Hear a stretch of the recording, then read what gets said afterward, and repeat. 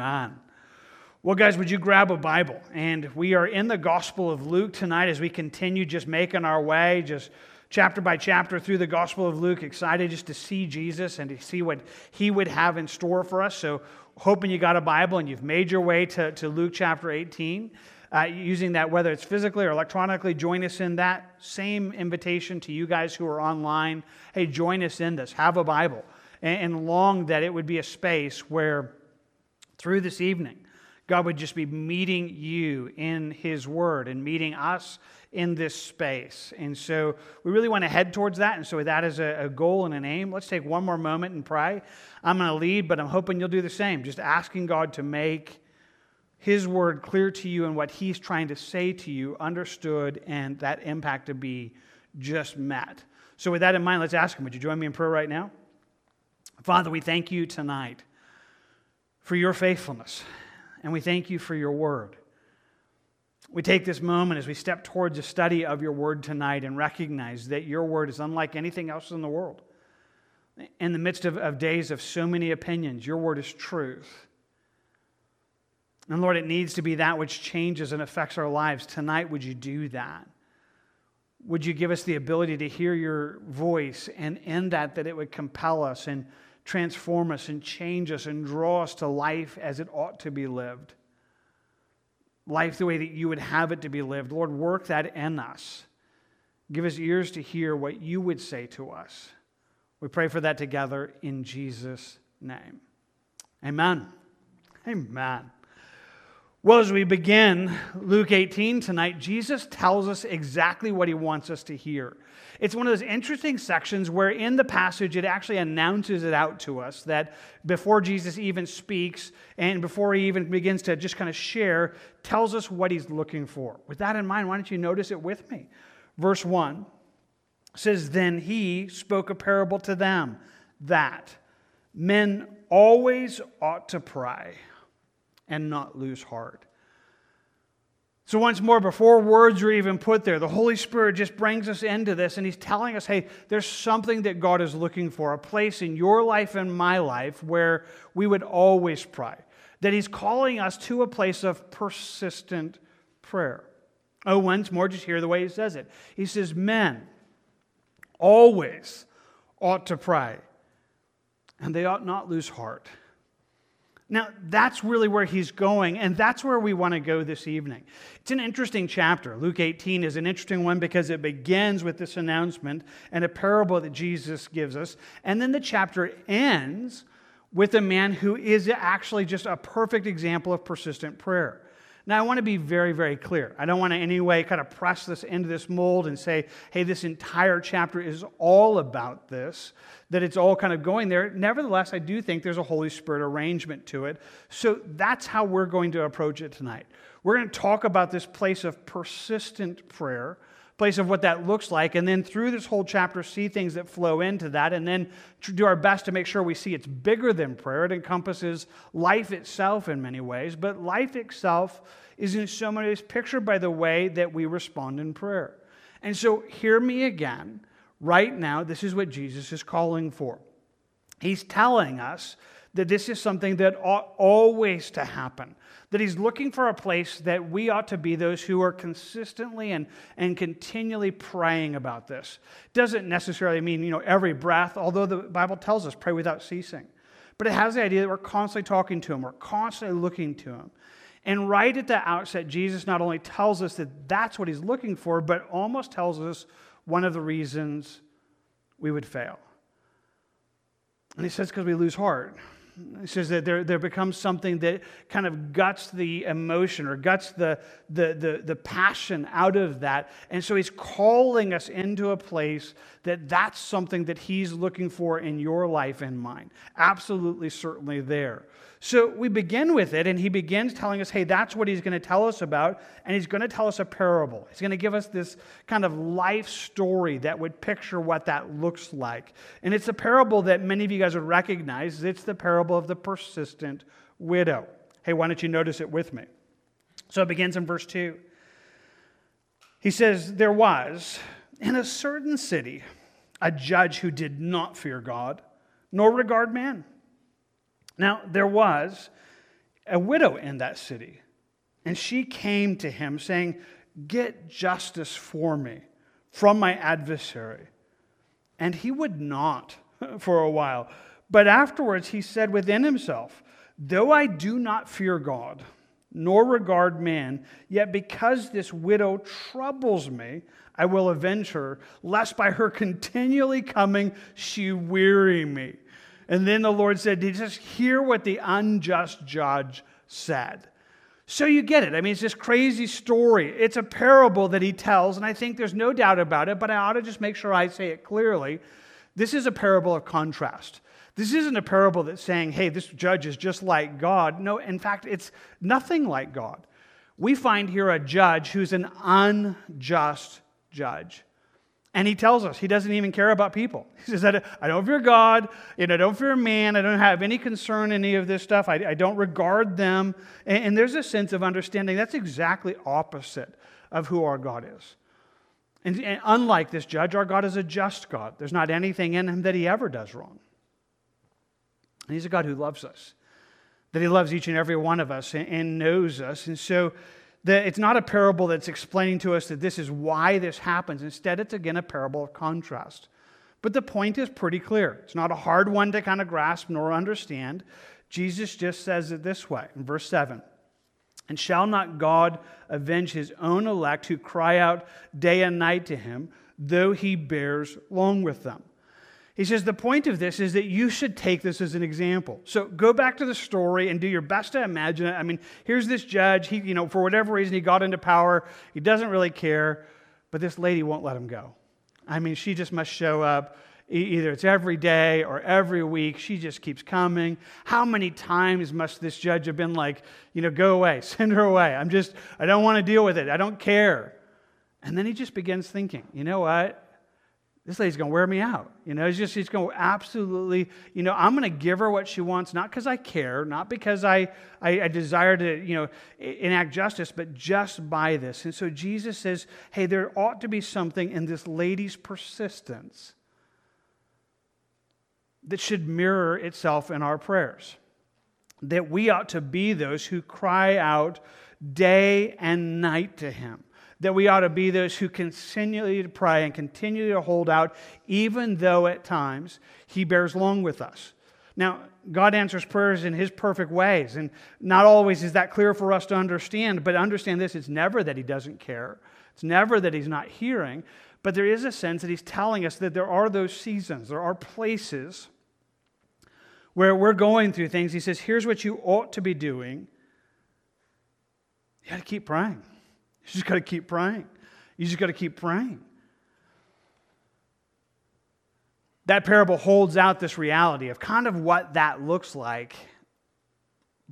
But what Jesus says next helps kind of press how vital or maybe lacking this might be. Catch it as he tells it to us there in verse 8. He says, "I tell you that he, that is God, will avenge them speedily. Nevertheless, when the Son of Man comes, will he really find faith on the earth?" It's a powerful question. Will Jesus, when he comes back, find people with faith? Now, you got to get it. In this moment, what he's talking about is this kind of faith. The kind of faith that is the faith of this persistent widow who's just praying and won't let go and keeps praying and keeps doing it. And what Jesus tells us is this interesting opening question that in a sense says, when I come back, will I find anybody? Will I find anybody? Will I find anybody that has that faith? Now, that's worthy for us just to let it kind of settle into our hearts for a moment.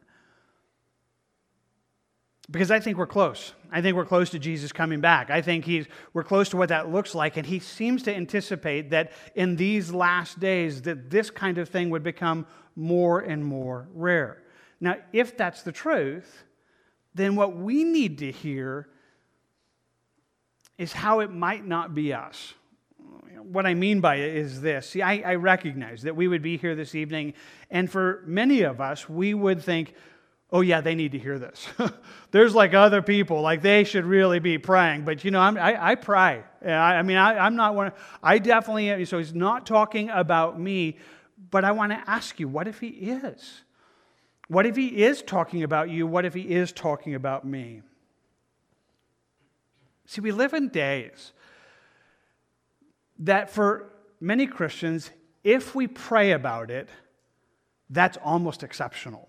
You know what I mean? That if we actually pray about something one time, we're like, I prayed. Woohoo. Like, I actually did it. Yeah, we actually prayed about what was happening, and, we actually did. And, hey, I did pray. I did.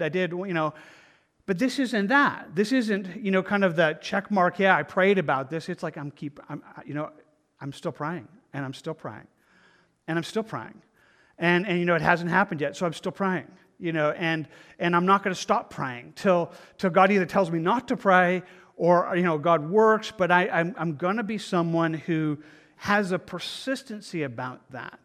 And what I'm wanting to tell you is, I think it's scary to actually wonder. I wonder if there's anybody in this room, myself included, who would say, oh yeah, that we really are there. I have this sneaking suspicion that probably we give ourselves way too much credit, thinking, hey, we're doing better at this than we really are, when really somehow we might have lost what this is, that we might have lost this place of what it's looking like, and so he's calling us to it. He's calling us to this place of saying, hey, you should be somebody who's praying, and you're still praying, and you keep praying, and you've prayed about it, and you're going to keep on pressing because there's something that that you need to see, just God work in. And you didn't just pray about it one time, but your life is found in a consistent way where you are always praying, and you're not going to give up. You're not going to lose heart, as Jesus said. So that's what we're needing. That's kind of what we're looking at, is looking at a place of saying, hey, that ought to be where we are. That you and I are meant to be a people who are always praying, and he's certainly calling us to that. Well, with that as kind of an opening, just kind of salvo into our hearts, he then gives us a number of accounts and stories that kind of flow into this, that help diagnose some of the reasons that we would lose heart, that we would fail to pray like that. And so let's keep reading. He says in verse 9, he says, also he spoke this parable to some who trusted in themselves that they were righteous and despised others. So kind of catch it again. He lets us know what he's talking about. There's a bunch of people he's talking about here that really they trust themselves. They have confidence in their own kind of standing and their own righteousness, their own ability to that, and it actually causes them to be arrogant. It actually causes them to despise other people. And so he just pictures it. He says, 2 men went up to the temple to pray, one a Pharisee and the other a tax collector, kind of the lowest of the low in that society. The Pharisee stood and prayed thus with himself, God, I thank you that I am not like other men, extortioners and unjust and adulterers, or even this tax collector. I fast twice a week, and I give tithes of all that I possess. Wow. So you just need to pause and just think about this for a moment, because it's actually, you probably have seen it before. I know I've walked it through, many of you guys with this before. It's a really funny picture. So you got this guy. Here he is. And so here's this Pharisee, tells us that he's this religious guy that in that culture is this. He's very eye-focused, which we'll talk more about in a moment, and he thinks he's okay. And so he's gone into the temple, which is supposed to be the place of God's presence, supposed to be the place that is there, and he's praying. But when Jesus describes it, Jesus says he's praying with himself. It's our way of saying, Jesus would be looking at it and he's actually just talking to himself. He's not actually talking to me. He's in the temple. It looks like he's praying, but he's not actually talking to me. He's not actually, he actually is just sitting there talking to himself. And I just want to tell you, that's kind of a crazy description, but it's a scary one. It's a scary one to think, okay, so here's some that are not praying, that might not be praying the way they ought to. And part of the problem is even when they go through the motion of prayer, He's like, actually, you're just talking to yourself because you're not actually looking to me. I mean, you're not actually putting your confidence or hope or your trust in me. And again, it gives us a little bit why. Jesus just tells us he actually trusted in himself that he's righteous. Kind of feels good about himself. And you can hear it in the way that he prays.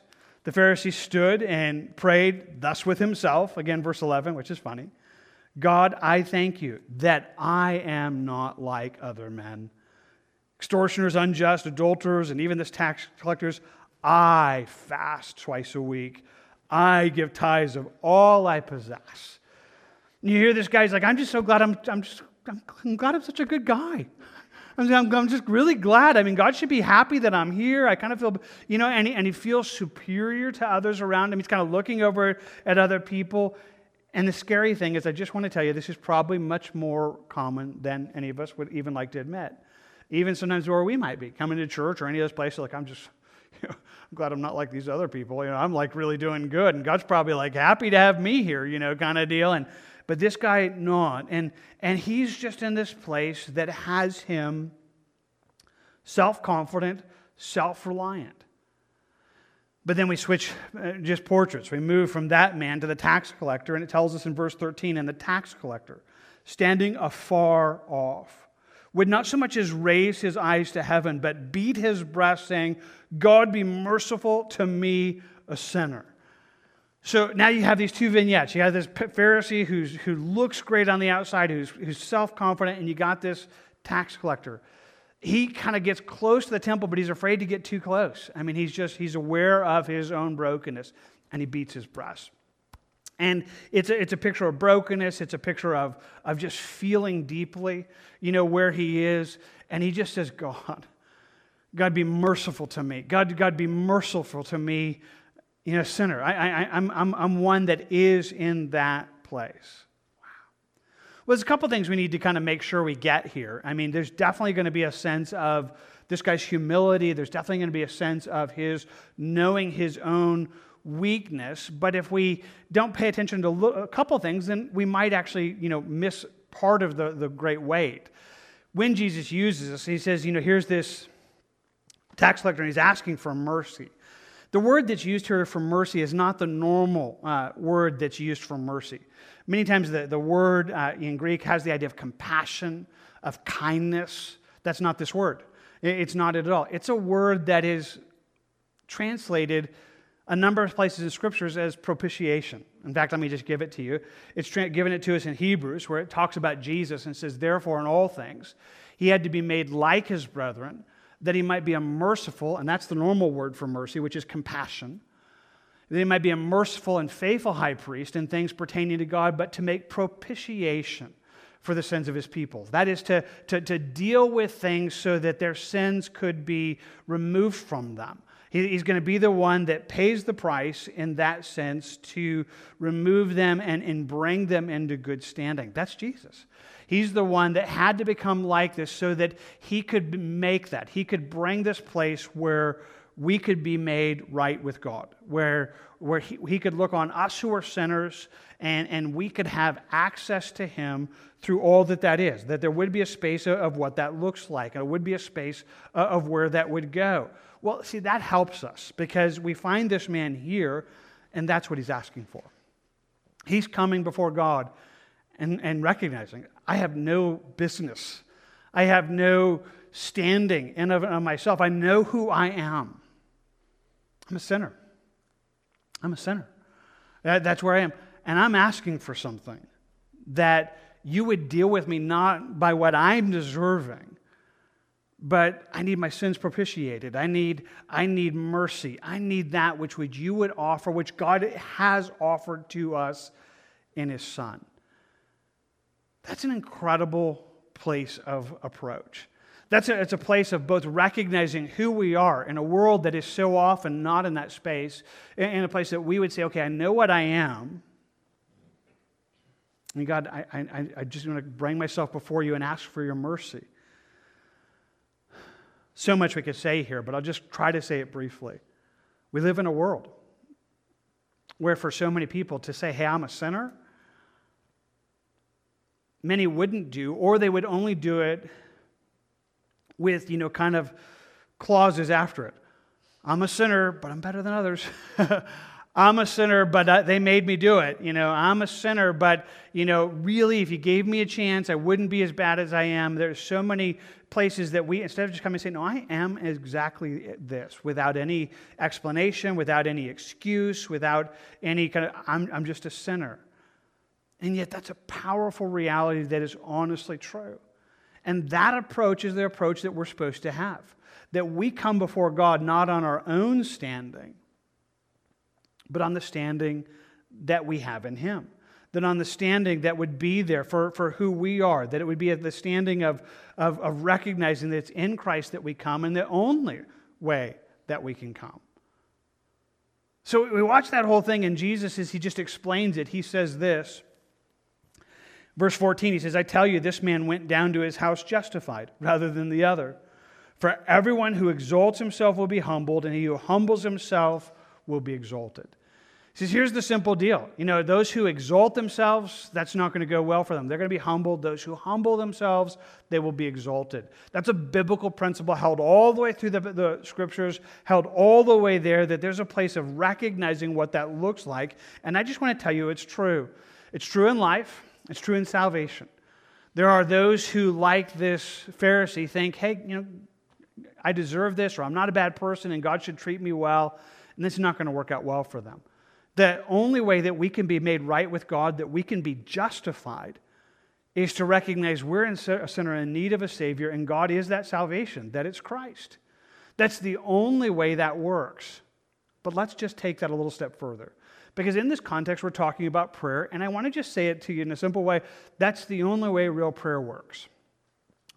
True prayer, effective prayer, is prayer in Jesus' name. It's the prayer that we come to God the Father in the name of Christ, not because I deserve it, not because I'm coming on the basis of, God, I really deserve this. Like you owe me. Like, I deserve this, and this is what I'm demanding based on who I am. Or, what? It's this approach where we're coming saying, God, I have access in Christ. I have an access that brings me into you, and I come humbly in that sense. I come recognizing who I am and who you are. And it becomes a powerful reality, both of the way we live, but one more time, it really is becoming one of the things that helps us to pray. Saying it in a different way. One of the things that gut your prayer life is your self-righteousness, your arrogance, that you think better about yourself than you ought to think, that you think more highly of yourself than you ought to think. And even that kind of poisons this place when even you pray, it's not really connecting. And so He's telling us part of this whole place is for us to come in and say, God, I humble myself before you. I recognize who you are. And it's a wonderful connection because God tells us. He says, here's what happens. If you exalt yourself, you will be humbled. But if you humble yourself, you will be exalted.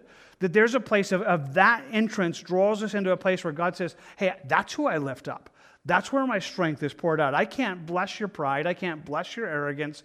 But that place of coming humbly becomes an incredible place of what real prayer looks like. A place where that would draw us to who we are. And certainly that becomes one of the things that got us of praying. Just a more self-righteous standpoint where we're missing out what that would look like. But then Jesus continues. Verse 15. It says, then they also brought infants to Him that He might touch them. But when the disciples saw it, they rebuked Him. But Jesus called them to Him and said, let the little children come to me, and do not forbid them, for of such is the kingdom of God. Let's put it this way. There's a need of childlikeness. There's a need in that whole place. We watch this whole scene, and it's worth just kind of quickly walking our way through it. It's a funny thing in some ways. So here are these parents. They're bringing their children to Jesus. They seem to be infants and just wanting Jesus to bless them. And the disciples get in the way. And they in many ways try to stop it. Now, I have this silly sense of humor. So, I kind of picture myself kind of being in heaven someday and someone, coming up to the disciples, remember that day where you tried to hold back the kids? It's like, you remember what that was like? And they're going to be like, oh, I remember that day. It's one of those days where they probably thought they were doing something good. They were not. They were missing the very heart of Jesus. And so the disciples kind of get in the way and they're like, hey, Jesus is too busy. He's too important. This is not something he does. And then Jesus just speaks up. It says Jesus called to them. That's obviously the parents who are bringing the children. And he said, hey, let the little children come to me, for of such is the kingdom of God. He invites them. He invites them and tells the disciples not to forbid them, not to hold them back, not to in any way hinder that. And there's much that's in this understanding. There is an understanding that Jesus says that's who the kingdom of God really kind of meets. Of such is the kingdom of God. Again, he says it in verse 17. Surely I say to you, who does not receive the kingdom of God as a little child will by no means enter it. There's a sense of him looking at this and saying, hey, this is where we bring them in. This is what we do. And the simple, practical reality is, in the kingdom of God, most people who come into a relationship with Jesus come into it young. We could go over the stats. I could tell you what many of you guys know. The older we get, the more unlikely it is that people give their lives to Jesus. With every decade, if you look at it, the number of people in the age categories that will surrender to a fresh relationship with Jesus gets harder and harder with every decade. That when most could be kind of put into the category, most who surrender their life to Jesus do so young, and that's just powerful. So it's a reality of saying, okay, there's something we don't want to get in the way of. There's something that, is to value this heart that what's happening, even right now in the back of our building is not just to facilitate what's happening in here. It could be the other way around. We might be in here so that God could be at work back there. That there might be, more happening in the kingdom of God in the younger generation than maybe in the older. And there is a powerful reality of just understanding that. Now, Jesus again tells us it's not just the children. There's a sense that everybody who comes to Christ has to come to Christ as a child, has to come into that. Surely I say to you, whoever does not receive the kingdom of God as a little child will by no means enter in. If you don't come the way a child would come, you would not even be able to enter into this relationship with Jesus. So that's how we get saved. That's this childlikeness that for every true follower of God, that's the road that we go down. But it's not just the beginning. It really is meant to be a part of our lives. So that in our context tonight, in this idea of thinking about persistent prayer, can I just add this and say, it really is equally necessary that one of the things that facilitates a true prayer life is a childlikeness with God. Jesus had already talked about this, by the way, when he had been encouraging prayer earlier. Back in chapter 11, he had told them, if a son asks for bread from any father among you, will he give him a stone? Or if he asks for a fish, will he give him a serpent instead of a fish? He says, so, here you have a parent and a child. He says, if you have this good relationship, and obviously, again, that's kind of understood. And there's a child like, hey, I really need something. And, would the parent be vindictive or harsh or cruel in the midst of that? He says, no. He says, if you then, being evil, know how to give good gifts to your children, how much more will your Heavenly Father give the Holy Spirit to those who ask Him? There's a comparison here of saying, that in this, and in this context, Jesus has just been saying, hey, you ought to pray. You need to seek. You need to knock. You need to ask. You need to be people who are crying out to God. And in that, He's calling us to this place of a childlikeness, to a place of really this recognition of dependence and humility and asking. So, one more time, God is asking, God is pulling us, He's telling you and I to be a people of prayer, of consistent, persistent prayer. One of the things that guts us of that is we lose that childlikeness. We become too smart for ourselves. We begin to think that, well, I don't even know if it works, or how does that whole thing work with the sovereignty of God, and how does this, God, and we just try to figure out things that are kind of way above our understanding. And instead of being just simple, like I'm just asking my dad, I'm just going to keep pleading with him like a child would ask his father. I'm just going to keep coming, and somehow we lose that, and it becomes one of the things that actually rob us of the heart of prayer. that loses this childlike dependence. And again, if you can kind of catch it, that childlike dependence is so beautiful because it is so ignorant. I mean, you guys know this, right? I know some of you have kids in the back right now. Or some of you know people have little kids. And if you started to go back and ask them, it's like, okay, so, how does the gross domestic product affect your future right now? And I'm kind of curious what you're thinking about, what the stock market was happening today. And they'd be like, what? They don't have any concept of what's happening. They don't have any concept of what's in the world. They're just like, well, my dad takes care of me. My parents, I'm living my life in this place and I don't understand it. I don't understand how the economy works. I don't understand how, I don't understand all of it. I don't need to understand it. I live in a dependent relationship that isn't based on my, ability to comprehend everything that's in front of me, and that's a huge problem. In this generation, it's a huge problem. Knowledge is increasing in exponential ways, biblically, prophetic, in many ways true, that we have access to information more than others have had, and sometimes that kind of gets us into a place of just really thinking of ourselves too much or our understanding too much. And so there's a place of just understanding that in the midst of being called, in this midst of calling to persistent prayer, there is a need that, hey, there's no way to approach the kingdom of God. There's no way to be in the kingdom of God, both the way you enter and the way you participate in it, except this childlike dependence. Well, it's right from there we get the next section that equally kind of touches into the same reality. Verse 18. Now, a certain ruler asked him, saying, "Good teacher, what shall I do that I should inherit eternal life?" Quick pause, you guys get it. Here's this man who is, some of your translations will have even a heading, the rich young ruler, kind of a story that many of you know, and it's going to deal with his money. Now, it begins with an interesting concept, which is much bigger than we have time to go into in just the kind of the overview study that we do on Wednesday nights. But the ruler comes to him saying, "Good teacher, what shall I do to inherit eternal life?" And Jesus said to him, "Why do you call me good? No one is good but one, that is God." So they have this quick interchange. This man is like, "Hey, I think you're good. You're a good teacher." And Jesus like, "Well, why are you calling me that?" Because there's only one that's good. Clearly understanding.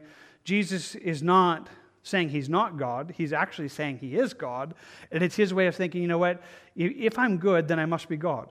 And if there's goodness in me, then it has to be bigger than that. But this man has a concept of God that is somehow kind of watered down. Now, not only is he able to call Jesus good without fully comprehending who Jesus is, his concept of goodness also poisons the way he views himself. So Jesus kind of asks him, just kind of speaking into it. He says, "Well, you know the commandments."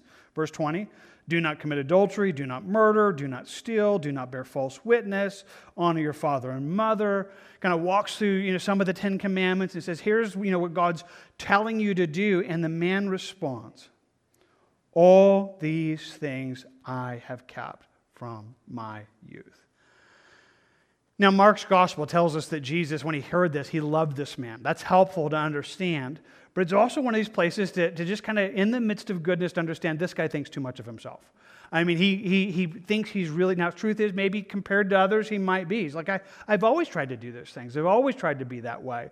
But he doesn't recognize his own brokenness. He doesn't recognize, all that's happening there. So Jesus presses in, and he does so in a very interesting way. Verse 22, it says, "So Jesus heard these things, and he said to him, 'You still lack one thing. Sell all that you have and distribute to the poor, and you will have treasure in heaven, and come follow me.' But when he heard this, he became very sorrowful, for he was rich." Jesus tells him, okay, you know what? There's only one thing you have to do then. Give up everything you have. Sell everything you have and come follow me. Get rid of everything, get everything that's there, and become my follower. Now, quickly, just kind of processing this through, this is not the means of salvation. This is not something that's universally held across Scripture. There's no way of saying, okay, everybody who gets saved has to, surrender your bank accounts and get rid of everything. That wouldn't be biblically untrue. It'd be historically untrue. Jesus is just pressing into where this man is, and the simple thing is he trusted his money. That the thing that he's there in this place, that money has become that thing that has become his God. And so Jesus explains it to his disciples. He says in verse 24, He said, when he saw that he had become sorrowful, he said, how hard it is for those who have riches to enter the kingdom of God. For it is easier for a camel to go through the eye of a needle than for a rich man to enter the kingdom of God. Those are incredibly troubling words. I mean, should be for us as Americans, because I think you could, if this just is taken as true, we might say how hard it is for Americans to get saved. How hard it is for those who have things to get saved. Now, it's not that things are bad. It's not that money is bad. But the thing is that we can trust in them. That he says when we have these riches, when those who have riches, how hard it is for us to become the one that does that. Now the disciples are just shocked by this, and they ask in verse 26, who then can be saved? And Jesus just says, hey, these things which are impossible with men are possible with God. I mean, men can't do this. God can. He's the only one who can. But it has to be supernatural, and it is, and gloriously God is doing that, and it is true in all salvations. But again, please understand, this is true. So this is true in salvation. How hard it is at times when people have money, when that becomes their confidence, to find themselves putting all their confidence in God. It becomes many of those places that could be that. Now I have just a sense that if the man was able to do it, it's like, okay, I can give up all my money. Jesus could have said, well, that's fine. You can keep it, because he doesn't have you. But the issue is it does have him. Now, key in salvation, there are some that, quite honestly, because they have things in this world, don't find themselves recognizing how much they need Jesus. And what they have keeps them from Jesus. And if that's you this evening, in this room, online, watching, just in the space, that somehow you just don't recognize how desperately you need Jesus, it could be because you are so blessed materially that you lack the understanding of how desperate your need is. And I hope what even through this, what would seem impossible with men, what God would do and just save. But it doesn't just end there. Again, that's the road that enters into this course of salvation, but it becomes a part of our life. And I just want to say it's the same thing. That there is a sense that God is calling us to be a people that live in dependence upon Him, that we live praying always and not losing heart. One of the things that causes us not to pray is because we have things. And those things can so often be our trust. That one of the things that actually keeps us from crying out to God is because we have other means. We have other ways. Well, we're going to, we got some money, we're trying to make things happen. And sometimes that robs us of the place of saying, hey, those are never my heart. And I'm not going to allow what I have to keep me from recognizing it's not me that can supply my needs. It's only God that can supply my needs. That there is a reality to just longing for that. And I'm telling you, I think it's one of the things that guts us from prayer, is because we have this kind of self-ability, like I can handle it, instead of recognizing how much we need Him. Now, in the midst of this, the disciples respond, or Peter does. He says in verse 28, see, we've left all and follow you. Like, hey, we've done what this guy did, and we've become those who've stepped into this. And so Jesus said to him, assuredly, I say to you, there is no one who has left house or parents or brothers or wife or children for the sake of the kingdom of God, who shall not receive many times more in the present time and in the age to come eternal life. I mean, he just lets us know, hey, sacrifice that people do put God first, it'll never cost them eternally. I mean, he says, if those who have recognized that Jesus is everything, who've placed their life there, these disciples who did that, he said, boy, it's so much more rewarding. Absolutely true, but helpful. Now, it's from that we move into this next scene, and the connection to it is kind of an interesting one. Whether it's just a timeline kind of thing, or Jesus is dealing with that. It could be that, right from saying this, that Peter and the others, they might have been like, hey, we're doing pretty good. Look at us. We have kingdom of God stuff. We're those who are going to have eternal treasures.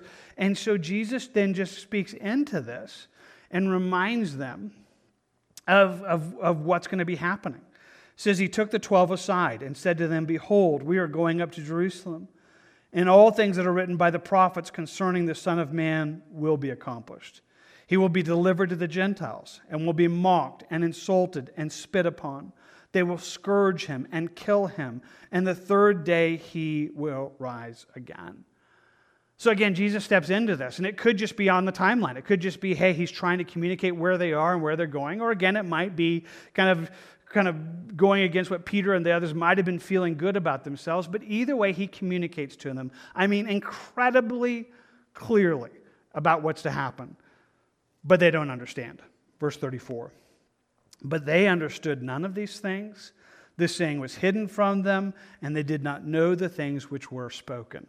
They just didn't get it. Now, I want to be really, really gracious because, just the concepts of it were beyond, and so I'm not in any way accusing or saying or anything bad. It's hard to even imagine just kind of grasping the reality of the cross or the resurrection, but it's important to say it's very, very clear. Now, just as an application, again, please hear me clearly. I'm not saying that's exactly what's happening here, but in application, because we're working through this chapter in this way, there is a sense of being those who need to hear, that need to hear Him. If we don't hear what God is saying to us, so often that becomes one of the things that hinder us from praying. It tells it to us this way in Proverbs. The one who turns away his ear from hearing the law, even his prayer is an abomination. God would say, if you're not listening to me, then I'm not listening to you. And it's not one of those kind of, tit for tat things, but in many ways it robs us of that whole place. That one of the things that becomes so important and so key in our ability to pray is to be able to listen to Him, to be able to hear Him. And I'm speaking to you tonight in a way that I'm encouraging your life as a life of prayer. That I'm telling you God's longing for you to be a person to pray and not lose heart. And one of the things that fills that is that you listen to Him. That you let His Word, that you read His Word and say, God, I want to hear what you say. And the interesting thing is that so often fuels our prayers. That the Word of God would work that in us. That one of the things that is so needed is to be those who are listening to Him. That we be those who say, God, I hear what you're saying, and we allow that to respond. Well, that now brings us to the last account of the chapter. Again, it began with the persistent widow. We saw this in the midst of that. We saw those who trusted in themselves, the need for childlikeness, those who trusted money, and even in the need to hear.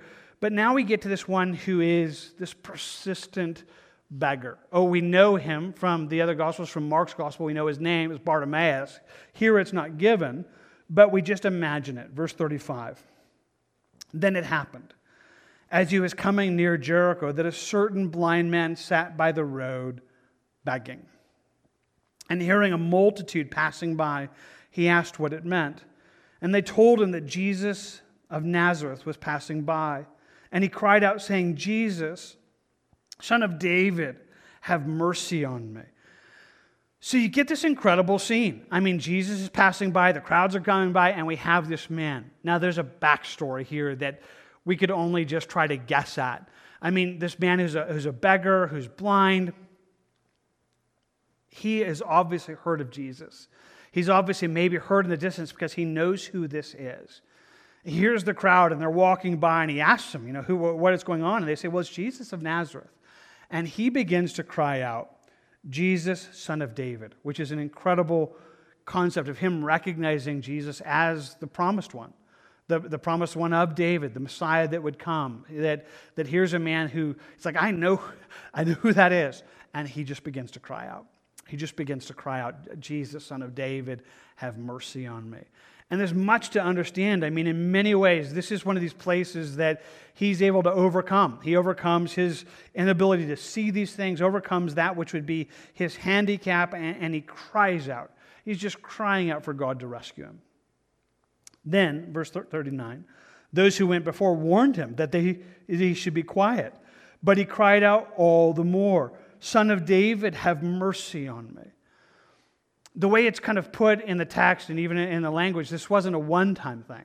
It's the kind of thing that they kept telling him, like, shh, like, be quiet, like, you're like bothering us, like, quit talking, like, and they just kept saying, hey, just stop. But the more they tried to dissuade him, the more he just kept asking, that he had to overcome others as they were seeking to discourage him and telling him, hey, stop that, quit doing that, quit asking. Instead of responding to that, he kept asking. Verse 40, so Jesus stood still and commanded him to be brought to him. And when he had come near, he asked him, saying, "What do you want me to do for you?" And he said, "Lord, that I may receive my sight." I mean, it's this beautiful picture. Jesus just stops this whole crowd, this procession that was going on, and he asked this man to be brought before him and asked him, like, "What do you want?" And the man just asked, like, "What I want to see. I'm just longing for this." And there's a place of him just asking for this, and Jesus tells him, "Receive your sight. Your faith has made you well." And it's an interesting term that lets us know that it wasn't just a physical but spiritual work that was happening in them. It's like you've believed, and that's worked for you. And I've blessed you, and that your faith is healed. Your faith has brought you into this place of being made well. And immediately he received his sight, verse 43, and followed him, glorifying God. And all the people, when they saw it, gave praise to God. I mean, it's this amazing scene where you're just watching this whole thing, and it's beautiful. It's this powerful picture of this man connecting with Jesus, being made right with Jesus, becoming one who's following Jesus, who's glorifying Jesus. But one more time, it kind of just lands into where we've been this evening.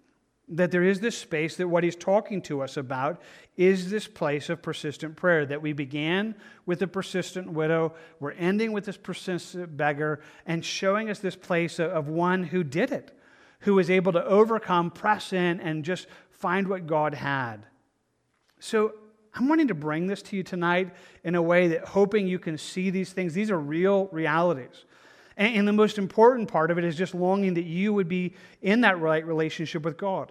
That if you're here this evening and you don't know Him, or online and you don't know Him, what would keep you back? Is it your own self-righteousness or what you have, whatever it is? We call you into the only place that you can be made right with God, the mercy, the propitiation that's found in Jesus. But as I'm longing for that, I'm longing for us who know Him, and I just want to bring you back to it. Jesus began this chapter saying, "Hey, I want you guys always to pray, and I don't want you to lose heart." And then He gave us the points of it, and then He just said it. When I come back, am I going to find anybody that's like this? Am I going to find anybody that has that kind of faith? And I would like it to hold before you and I tonight, just saying, there's a place where God is calling us to be those who, we keep praying. I don't know what it is in your life right now that is before you, something that you feel desperate or you feel a need. Maybe there was a time you prayed. Maybe you're like, "Hey, I did pray about it." Hasn't happened yet. And yet there is a space where you say, "Okay, keep praying. Keep praying." Like, hey, just don't let go of that. Why would you let go of that? And so with that in mind, I'm just going to ask you, I wonder if that's lacking somewhere in your life tonight. If there's a lack of persistence, what might it be? What if it's one of these? What if there really is a place that you just trust in yourself? That you think more highly of yourself than you ought to think, and it's keeping you from humbling yourself and casting yourself on God's mercy? What if it's this failure just to come to God as a child, where your own arrogance, your own just understanding has somehow robbed you of the ability just to ask Him?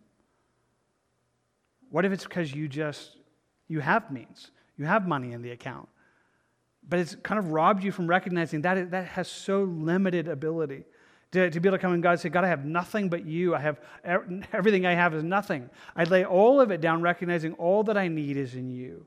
This place where we desperately need Him. I don't know where it might be, but I know this, that for many of us, there would be an honest place of just recognizing something is causing us to lose heart. Something. Jesus is telling us, He says, like, here's what I want. I want you to be those who are always pray, and I don't want your heart to get gutted. I don't want you to lose that ability to just keep on praying and to keep on asking. And so I hold it to you tonight as both the aim that God is wanting to work in our lives, but the offer. That He would seek to kind of just rescue us from those things and draw us into life as it ought to be lived. A life of dependence, a life of recognizing, a life of looking to God always. And if that would become a part of who you are, maybe again, just to say it, it might make you different. If Jesus is right, few who call His name actually live with such radical continuous faith. That when Jesus comes back, he's like, I just wonder, will I find anybody? Will I find anybody that's this way? And the longing is to say, Lord, I want to be one. I want to be at least closer to that than I am now. And so let's go to him right now in prayer and ask that he would help us to pray.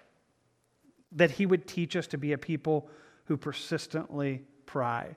That we ought to always pray and not lose heart. Would you guys join me? And we'll close with that. Father, we come this evening. I thank you for your word. I thank you for just you showing us the way life is meant to be lived. God, I would begin just praying for any that are outside the kingdom of God right now, that don't know you. And one of these realities is actually what's keeping them back. They're self-righteous and they think better about themselves. Or they have money, or they trust in their own means. Or they just can't humble themselves as a child and ask you to save them.